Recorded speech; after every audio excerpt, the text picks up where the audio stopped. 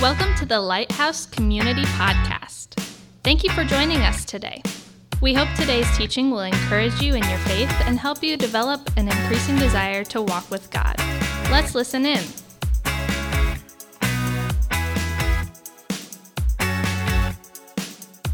Oh, there you are. Good morning. It's good to see you all here this morning. I'm standing up here this morning with an ailment to my back a little bit. I'm not sure what happened. I probably just sneezed or something. It's just the way it goes just through life, I guess, right? Yeah, there you go. Hey, is anybody here a runner? No. Anyone? Deborah, appreciate you so much. Before actually I get going, I want to say a very special welcome to Fostoria. Glad you're here with us this morning. Our online community, welcome. We're glad that you are here. So no runners in the house, maybe just a few. Maybe you don't want to admit it because it's not fun. It's not a good thing to watch you run. That's probably it there for sure. I used to be a runner, and I was actually really good at it for quite some time when I was much younger. But nowadays I'd rather just ride my bike or drive the car or whatever it is. But I remember a time when I was a junior or senior in high school, my team had the opportunity to go and serve at an elementary school field day. Remember field day in elementary school? The day where you go outside and you stand there in the heat waiting for your event, and then you do it, then you wait some more, that kind of thing. I grew up in Phoenix, Arizona, so totally different kind of waiting than here. It's a dry heat there, that kind of thing. But anyway, we had our jobs. We were to serve and to help first and second graders run a 1K. It's 1K. I'm not sure how long a K is, but it sounds long. But it wasn't that long. But I remember being set to be a part of that team. And it didn't matter that my job was to help them. I got to run with them, and I was going to win. That was my goal. First and second, I was going to win. I was a junior or senior in high school, and I was going to win. That was all I was going to do. And so the gun went off, and actually used a firing gun at that time. They shot it off, and you know what happened is these first and second graders started sprinting from the get-go, right? And you know what happens when you do that is actually you end up running out real quick. It's 150, 100 feet down the road. All of a sudden, all these first and second graders were just out of gas, and I passed them. And it was a great victory for me. I made it to the very end. But they ran out of gas, and most of them walked to the finish line, and I stood there this smug, at the end, yeah, about time you shut up, kind of thing. But those kids are sort of like the Galatian people that Paul's preaching to, that he's actually writing to here in these passages. And that's exactly how they were. They failed to go the distance. And we're going to get there in just a second in verse 7. But he says this in verse 7. It says, "You were running well, but who hindered you from obeying the truth?" You were running well. Who hindered you from obeying the truth? You were running, and then all of a sudden it stopped, and you weren't able to continue on. They started so well, but didn't push and persevere to the end. And just like what Sue read a minute ago out of Hebrews, just a few minutes ago, about endurance in the race before us from Hebrews. And the writer of Hebrews talks about the weight of sin that can keep us from finishing, the weight that continues to weigh down on us, that keeps us from pressing on to the very end. What else keeps us from enduring? Maybe there's something for you in your life that you know is a weight that bears on you, that continues to hold you back and keeps you from pressing on and enduring and finishing well. What keeps us from doing that? For the Galatians, it was false teachers. It was teachers that were stepping in and telling them things that were contrary to maybe what it is that they knew already. Not only did they not press on in their Christian life, but they didn't understand what real freedom in Christ was. They had no clue. They didn't really step into it and understand what that truly meant. And I read a writer this week who said it like this. He said, "They were not living as free captives, but as slaves." Why? Because they were listening to false teachers. For each of us, we so often run the race that the world wants us to run. When in fact, maybe I want to show us today maybe how it means for us to run in truth and actually run with endurance. I want to give you kind of a glimpse on today and kind of tell you what the big idea is, and we'll kind of work into it here. I want you to see that freedom that Jesus has brought us. I want you to resist the dangerous messages of bondage and live in this freedom. And I want you to just take a minute and just make a choice in this moment right now to engage with what's happening here just for the next few minutes. Because here's the thing, is that if you don't, I think you're going to miss something. I think you're actually going to miss something. You just might miss what freedom actually looks like. You might be defining it wrong. You might not see how the enemy works to destroy you. You might not recognize the dangerous messages that can lead to bondage in your life.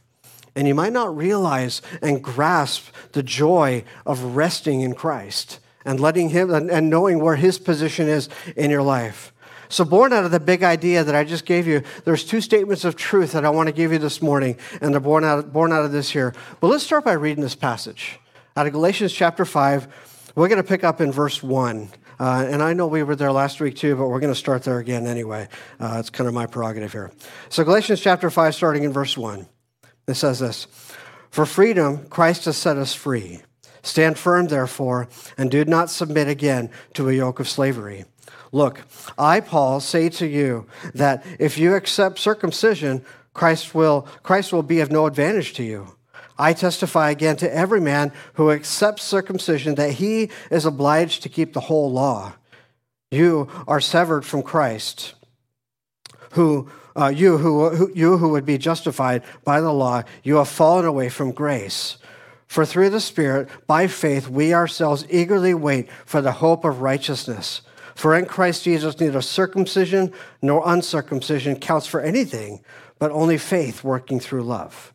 You were running well. Who hindered you from obeying the truth? This persuasion is not from him who calls you. A little leaven leavens the whole lump. I have confidence in the Lord that you will take no other view than mine, and the one who is troubling you will bear the penalty, whoever he is. But if I, brothers, still preach circumcision, why am I still being persecuted? In that case, the offense of the cross has been removed. I wish those who unsettle you would emasculate themselves." We'll get to that last verse here in just a little bit, but I want to start here by giving you two truths this morning, two things this morning that you can kind of hang this whole thing on. The first one is this: we are called to run free. We are called to run free, to rest and rejoice in Christ.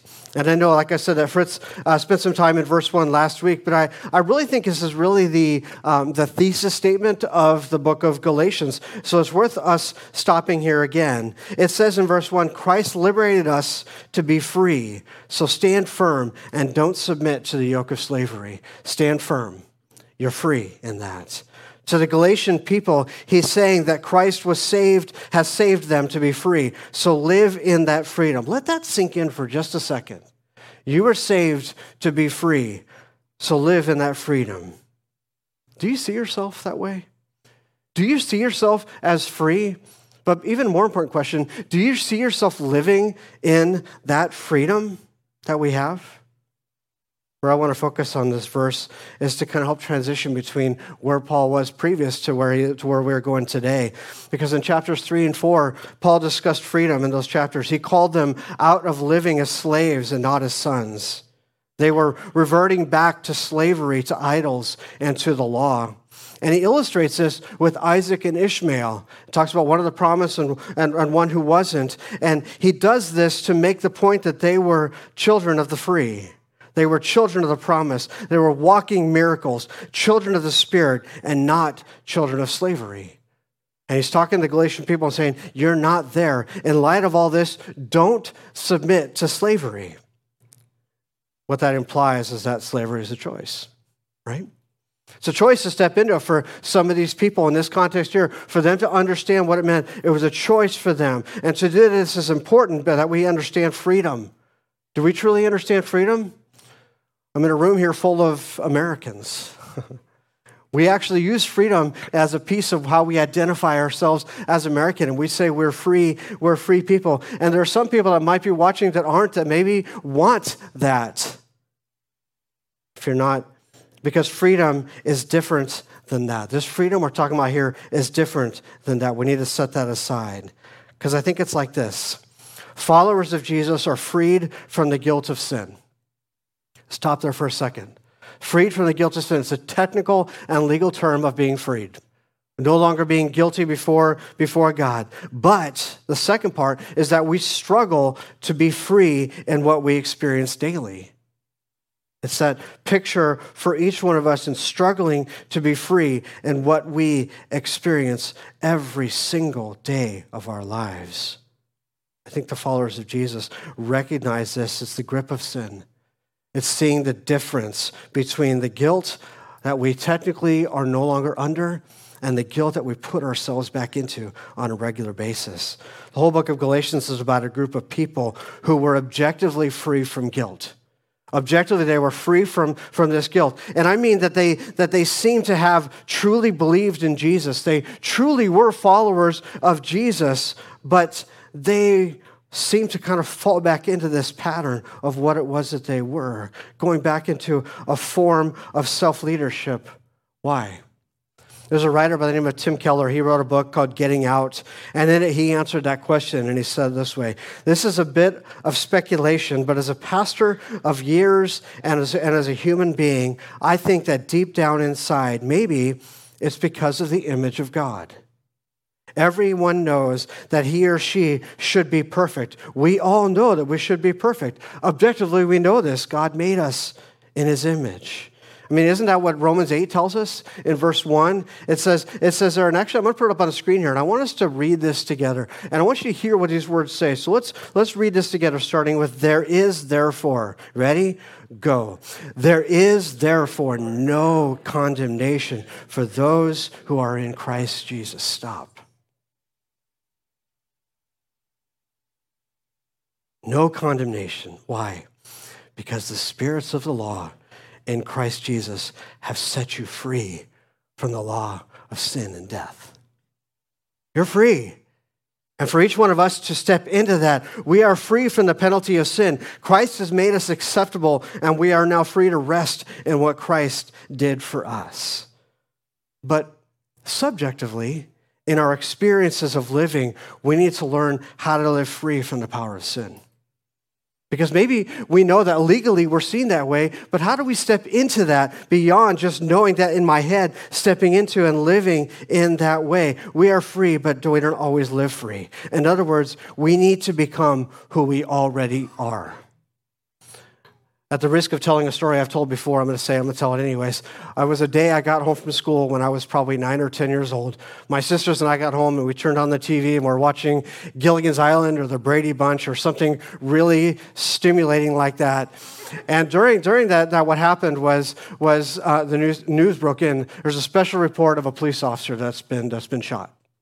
My dad was a police officer, and so one of the things that piqued my interest really quick, and my sisters, and we're sitting there watching this, the next thing we saw the news crew actually land on the scene in the moment that they captured this guy.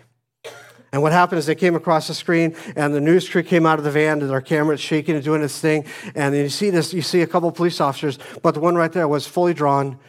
He had a gun in hand, he pointed across the thing at this guy that was running from them. The guy turned around and took a shot. The camera ducked back behind, came back out just in time to watch my dad put 3 bullets in this man and kill him on live TV. It was a scary moment to watch, to actually see that. And probably a couple weeks later, I was talking to my dad, and I asked him, we were just talking about it, and something he told me was that, he said, that was the day I became a police officer. 20 years to become a police officer? It was the day he started to realize, the day he understood who he was, the day he understood and started to see himself for what he truly was, and that was a police officer. I wonder how many of us struggle with that same identity. I wonder how many of us don't see ourselves for who God has truly made you to be. If you're a follower of his, if you're a Christian, you've said yes to him as your forgiver and leader, you are free. Have you stepped into that? We need to become who we already are. It's that sense of knowing that the chains are unlocked, that the cell door is open, and yet you are choosing to stay in place anyway and move beyond it. I wonder how many of us can identify with that. And maybe you would or wouldn't say it's true, but what if we lived like that anyway? How do we get past it? Well, maybe it's the first thing is we would be to identify it in our lives, and then maybe we would see how it's holding us back, and then we would take some steps. And actually, let me stop there, because I would actually say that it's a little simpler, a lot simpler than that. It comes down to believing the gospel is true of you now as it was at the moment that you were saved. Seeing ourselves as how God sees us and recognizing that the gospel has not changed. It's still true of me as it was in the day I was saved. It's recognizing God's grace has truly set you free. Now go live in it. The Galatian people here, they were not walking in this truth. They were living as though they needed to contribute to their salvation. And that's the circumcision thing here. Something they physically had to do to somehow earn God's favor or for God to see them as right. And it's been set from this stage before, probably not in these words or maybe so, but it boils down to this: Jesus plus nothing equals everything. The good news is that if you are in Christ, you stand accepted by God today in Christ, and there's nothing you can do to make God love you any less. There's nothing you can do that can make God love you any more. Let the gospel work so deep in your life that you can't help but throw off the chains of bondage and run into the freedom that Scripture says is already yours. Step into it. Identify yourself with it and say, I am his, he is mine. The second truth I want to give you is just that, to run in the truth, believing and not believing the messages of false teachers. Not believing the messages of false teachers. And you may not identify someone in your life that is specifically a false teacher that has a hat on that says, I'm a false teacher, or wears a shirt, or whatever it is, but it's recognizing the things around us that might be leading us astray, and those who are speaking into our lives that are maybe watering down what it is that we say we hold to. In verses 2 through 12, Paul is confronting these false teachers, and he's speaking out against them and saying, hey guys, here's the deal. He carries it through verse 12, and where he really kind of drives it home. It's a pretty colorful language, and again, we'll get there in just a second. So the problem was a belief that they were being taught that it was necessary to be circumcised and to keep the law. They were buying into that belief from false teachers who were saying, you have to do these things in addition to. For Paul, circumcision symbolized the religion of personal achievement versus God's grace. Human achievement was slavery, self-leadership versus God's leadership in our lives. And what I want to do for the rest of our time this morning is just kind of walk down through these verses starting in verse 2. And help us see the results of the false teacher's message and what that looks like. And he basically tells us what happens if you buy into the Jesus plus something mentality. And I want you to stop for a second, just kind of think, as we go through these things, where are some of the things maybe in your own life as we identify them, where maybe you need to ask the Holy Spirit to convict you and show you. If you accept the false message, verse 2, if you accept the false message in verse 2, then you will view Christ as inadequate. Let me try it this way. ESV says it this way. Look, I, Paul, say to you that if you accept circumcision, Christ will be of no advantage to you. How about this one? The New Living Translation says, listen, I, Paul, tell you this. If you are counting on circumcision to make you right with God, then Christ will be of no benefit to you. Or how about the Amplified Version that says it this way? Notice, it is I, Paul, who tells you that if you receive circumcision as a supposed requirement of salvation, Christ will be of no benefit to you, for you will lack the faith in Christ that is necessary for salvation. Wow. Is it clear? Is it ambiguous still? If you accept salvation by human achievement, then Christ did not do enough. That's what he's saying. That's exactly what he's saying. And the work of Jesus for us is perfect. You can't add to it. You can't take anything from it. One writer I read said it this way: whoever wants half of Christ loses the whole. Secondly, in verse 3, if you accept the message of the false teachers, then you must obey all of the laws. All of them. If this is something that's called gradualism, it's a slippery slope of kind of taking this and then it's got to be this on top of it. You start with this and you add more observances and you add ceremonial laws and you add this altar thing and you add this, and where does it end?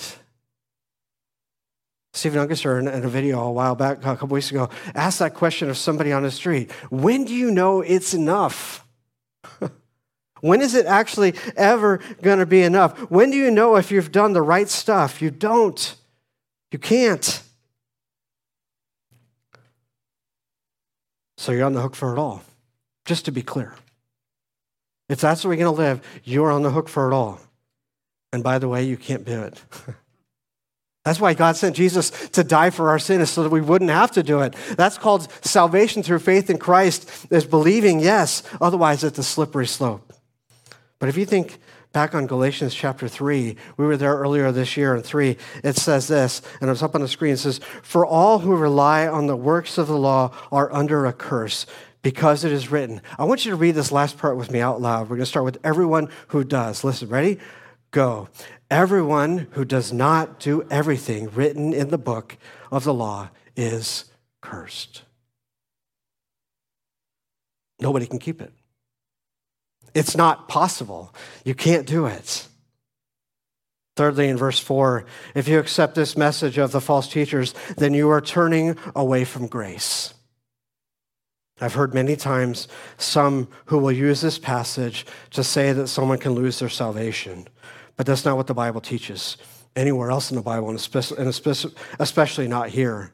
We also know that isn't true based on the context of this verse, because Paul is talking about falling away from the truth, the doctrine of grace. Simply put, if you believe that salvation is by the law, you have abandoned the belief that salvation is by grace.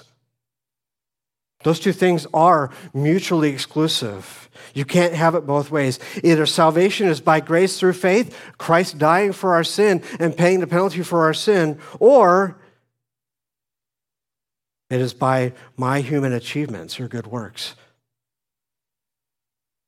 There's at least one other message that's listed in these verses here, but I think you get the idea. But what he's driving at here is that the false teachers are offering something that is ultimately empty. Verse 6, he says, circumcision accomplishes nothing. And then just a little bit later in chapter 6, he says this, for both circumcision and uncircumcision means nothing. What matters is a new creation. What matters is who you become, not who you were. What matters is a new creation. The teaching of the gospel is not empty, it's life-changing. It actually leads to life. And the false teachers were all about this external ritual. And Paul says that to believe this is to miss the point, to absolutely miss the point, that there's something else here that I want to point out as well. And Paul seems to give us another list in these next verses in telling us what false teachers looked like in Galatia. And let me actually add this to that it hasn't changed over the years. They're identified by similar characteristics. And let's pick them up in verse 7. It says, it talks about being hindered by the obedience to the truth. That's the verse where it says you stopped running. You stopped running. You were hindered by something that wasn't true. True then and true today as well. And apparently this hindrance was a mark of a lack of running. They stopped. Was marked by lack of running. They stopped. Verse 8, another characteristic is that they were not from God. They were definitely not from God. We know God did not send them because they were teaching something that was contrary to God's word. And by the way, if it's contrary to God's word, it's fair to say, as an overarching rule, that you watered it down or changed it, it's not true. It's not true. The key to recognizing false teachers is not to know what they believe, but rather to know what Scripture teaches. Light shines in darkness. And even if they claim to be from God, if they teach something that is not in alignment with Scripture, don't believe them. It's oftentimes very close, and the difference isn't between right and wrong. The difference is between right and almost right.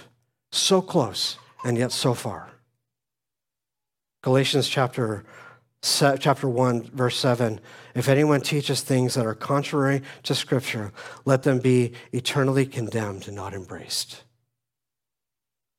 Verse 9 goes on to talk about these false teachers, these false messengers will contaminate others. This is the verse that talks about leaven in the bread, the yeast in the bread. And like yeast, it permeates all the dough and makes it rise. In the New Testament, yeast is often used as a symbol of permeating sin and false doctrine.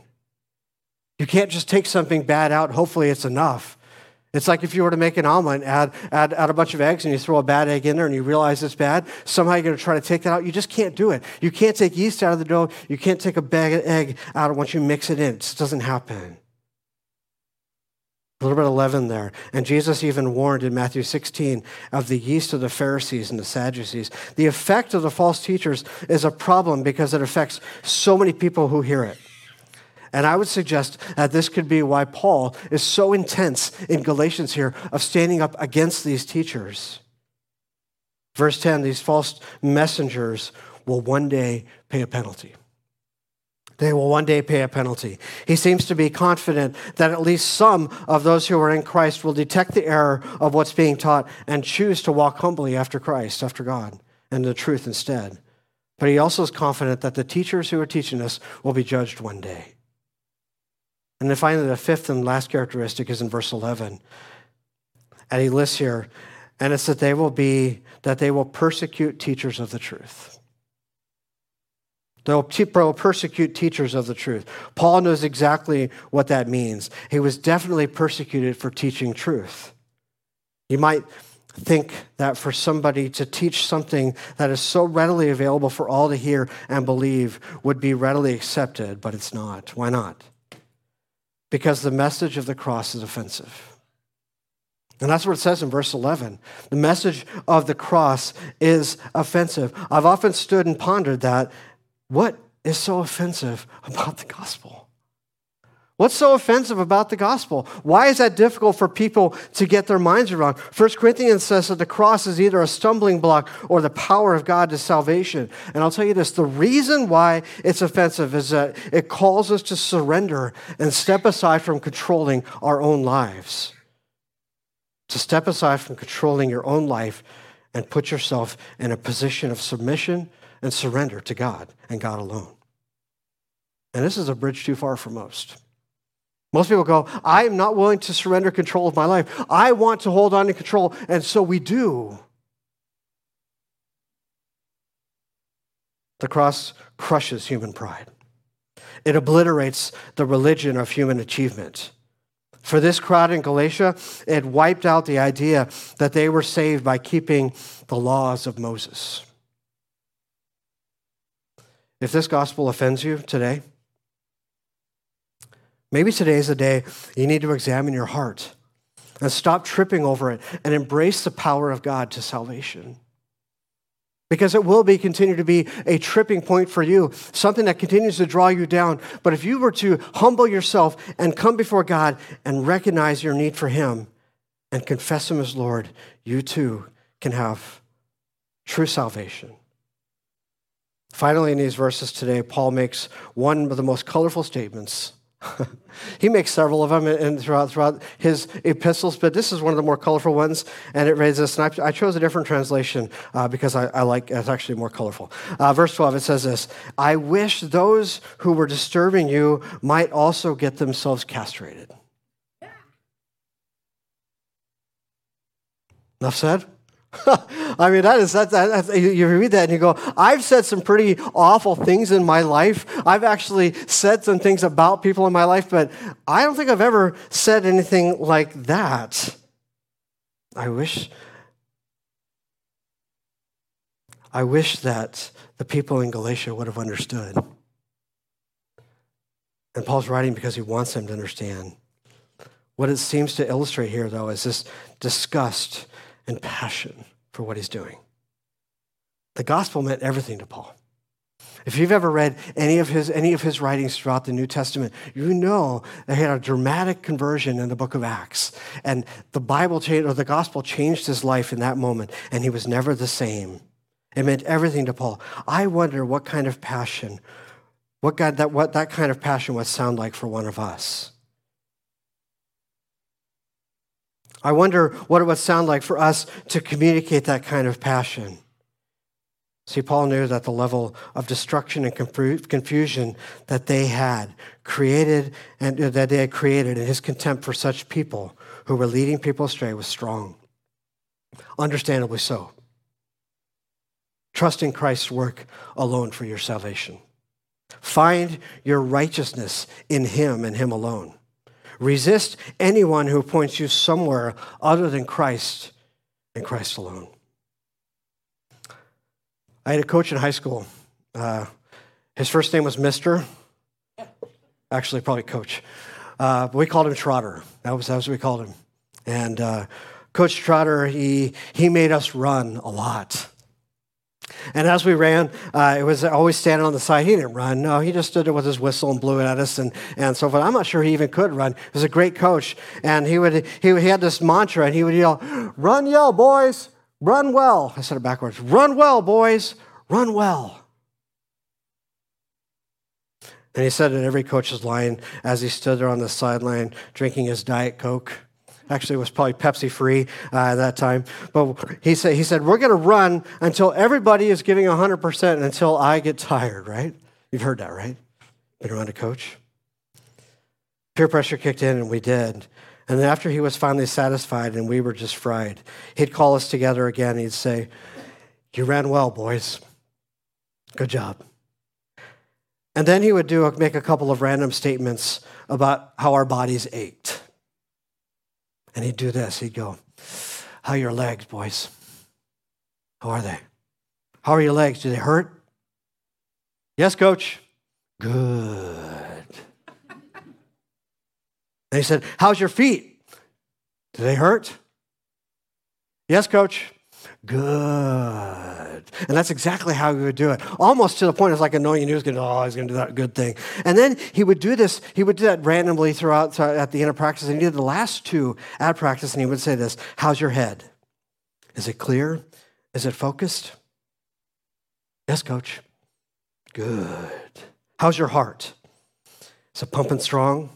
Is it pushing that blood?" "Yes, coach." "Good." Hit the showers, boys. I actually think Trotter was onto something there. He cared about the whole person, not just what we offered the team. So let me ask you, how is your head? How's your heart? Are you finding yourself distracted by things around you that might be pulling you away or pulling you down? Are you focused where you need to be focused? How's your heart? Do you need to say yes to Jesus today? Either for the first time, or maybe you need to say yes to him for something else in your life. You're saying, "Yes, I'm going to stop resisting what I know you're calling me to do, what you're calling me to be. Yes, I'm going to stop resisting stepping into what you're calling me to do next." Usually at this point in the service, I would be calling on prayer partners to come up and get in the corners. But instead today, I want to pray over you. Specific to this challenging Galatians 5, this passage today has challenged us to run free and run in truth. So I'm going to pray over you and your parts. We've done this before. We call it, that we do this thing as the body parts prayer. So I'm going to ask everybody to stand with me right now. And what I'm going to do is I'm going to ask you to physically take your hands or respond. I'll give you instructions as we go. And we're going to pray over what God's given us as we pursue and run after him and follow him in our lives. So let's start here. Let's pray. Let's start with our eyes. So take your hands and touch your eyes. Lord, we give you our eyes. So often we use them for things that don't bring glory to you. Sometimes we covet. Sometimes we lust. Sometimes our eyes just wander. And Lord, we offer our eyes to you this week and ask that you would help us to see others the way that you do. Take your hands, put them on your head. Lord, we give you our minds. May they not wander and be deceived by lies and false teachers. Let us fill our minds with your words in Scripture. And would you help us to follow the example of Jesus and respond to temptation with the words of truth? We ask you that you would help us to think on things that are true and noble and right and pure and lovely and admirable and excellent and praiseworthy. Let's pray for feet. We do that by walking in place. Lord, we give you our feet. And although they take us places we shouldn't go sometimes, we give them to your purposes. Would you show us this week how to run hard after you with them? Would you show us how to pursue you instead of the things our hearts are often drawn toward? We beg you, Father, not to let us grow weary and stop. We ask that you use them to carry us into situations where we can serve and share Jesus. And now we can lift our hands. Lord, we give you our hands. We often use them to hold on to things that are temporary, to strike in anger, to communicate in unkind ways. We want our hands to be used as instruments for you. Would you allow us to use them this week to serve others and communicate your love? And finally, our hearts. Your word says that the heart is desperately wicked. Who can know it? And yet, God, you know it. You know it better than I do, any of us. And we ask that you would guide our affections and our desires. Guard our hearts. Help us to see what we can be, how we have been wrongly setting our desires and dreams on things that are not of you. God, what do you want us to have hearts for? Father, I pray that you will give each of us in this space the ability to follow hard after you, not just today, but Lord, all the days you have before us, to run and not grow weary, to walk and not faint. Teach us to trust you with that. And it's in Christ's name I pray. Amen. Thanks for joining us.